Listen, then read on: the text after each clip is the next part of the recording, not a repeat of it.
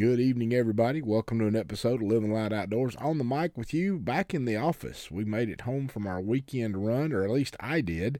Rhonda is actually in Springfield, helping care for her father-in-law as he's dealing with some health issues.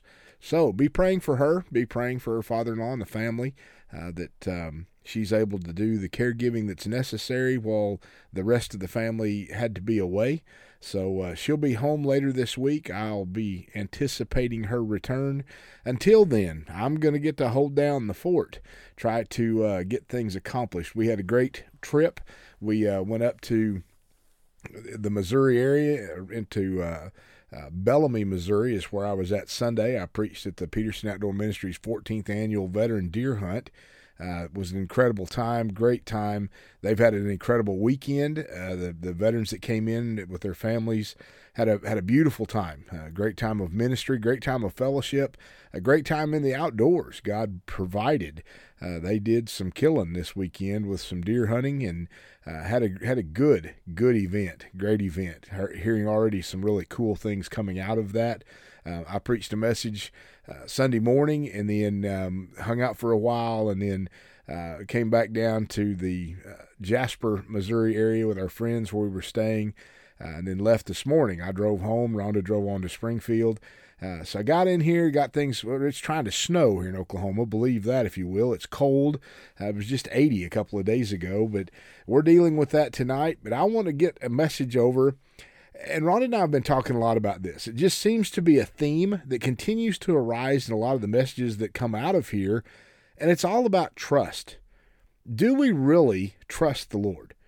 And there's a couple of messages that we talked about this weekend that I've pinned and will be bringing as we come along. But tonight I want to bring you a message that's titled, "Do You Trust Me?" Which type of person are you? One type of Christian trusts that what Jesus teaches is true, but only on an intellectual level.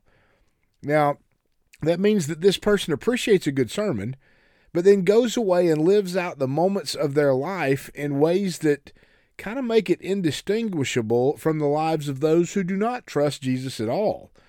So in other words, this type of person, this person who only takes Jesus at an intellectual level, they may say, "Oh, that was a good word, that was a good message." They pat you on the back, but they live their life no different than those living in the world.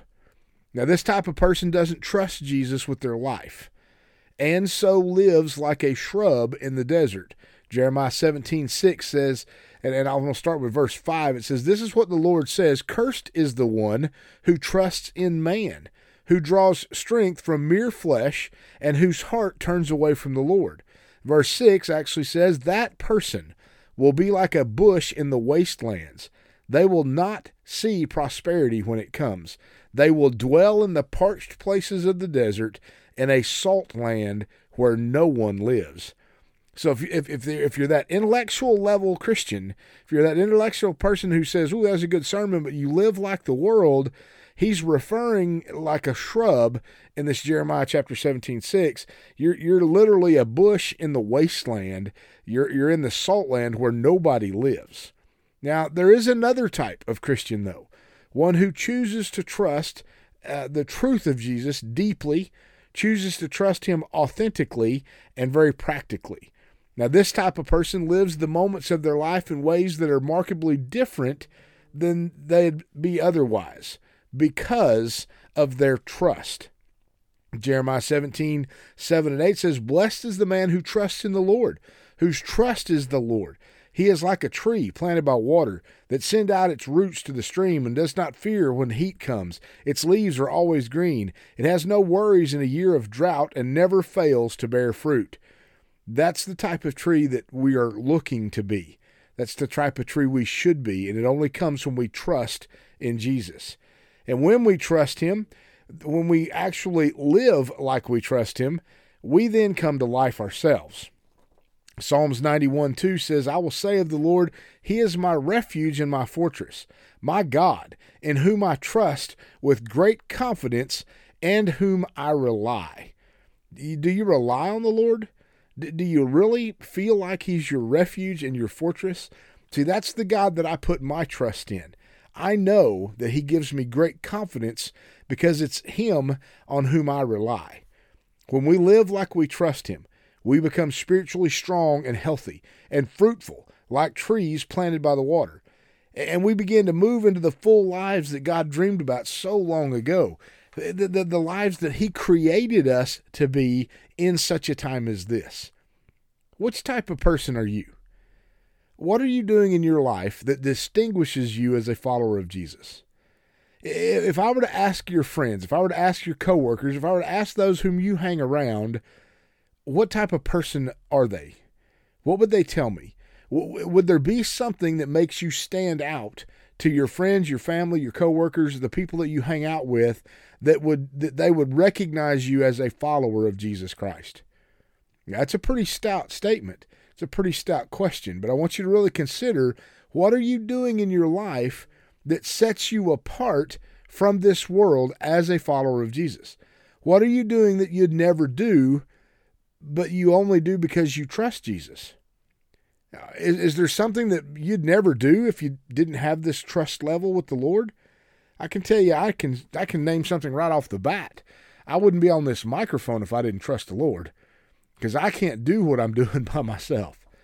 Now, if you answer anything in such a manner as maybe, nothing or not much, then it's time to begin to do something practical that demonstrates your trust. Now is the time to change your trust level, and it's time to demonstrate that you are a faithful, trusting follower of Jesus Christ. Whatever you do, it doesn't have to be clever, it doesn't have to be complex. Just use the 2 great commandments that Jesus gave us in Matthew 22 and do something about that today. Now, in Matthew 22, verse 35, one of them, a lawyer, an expert in Mosaic law, asked Jesus a question to test him. He said, "Teacher, which is the greatest commandment in the law?" They were trying to trip Jesus up, the Pharisees and Sadducees. But listen to his response in verse 37 through 37 through 39. He says, "And Jesus replied to him, 'You shall love the Lord your God with all your heart, and with all your soul, and with all your mind.'" Another version actually includes your strength. "This is the first and greatest commandment, and then the second is like it, that you shall love your neighbor as yourself." That is, love your neighbor unselfishly, seeking the best or higher good for all others. So whatever you do today, love the Lord with all your heart, with all your soul, with all your mind, and with all your strength. We had a slogan at a ministry I was at in New Mexico using that very scripture that we titled "Sold Out." Because if you love the Lord your God with all your heart, with all your soul, with all your mind, and with all your strength, there's nothing left. You are sold out to him. I love the second part, that we are to love our neighbor. In other words, we're to love everyone else the way Jesus loves us. How much do you think he loves you? But he commands us that we are to love others the way he loves us. Think about that for a little bit. Spend some time just dwelling on this particular message. How much do you trust him? And are you willing to trust him enough to love him the way he loves you? Because that's what he's calling us to. He's calling us to this level of trust that we simply live according to his word.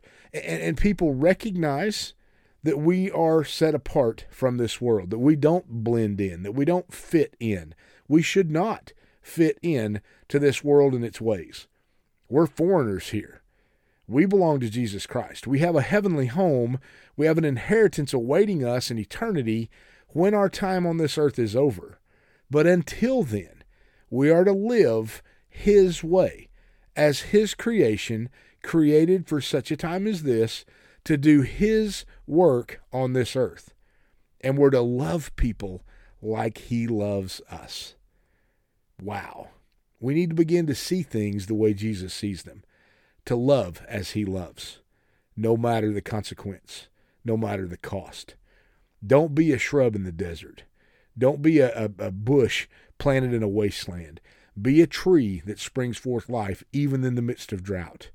That the root system is so deep that the moisture content on the surface of this earth has no bearing on whether you bear fruit or not. That your roots go so deep into the wellspring of life that you will always bear fruit and you will always show life to those around you. Amen. God bless you guys. Thank you so much for tuning in. I pray that this week finds you in a great place. I pray that God blesses you. I pray that if you're not following him wholeheartedly, that God makes you so stinking miserable that you have to turn to him and run to him this week. He's waiting for you, arms open wide. All you have to do is surrender. Amen.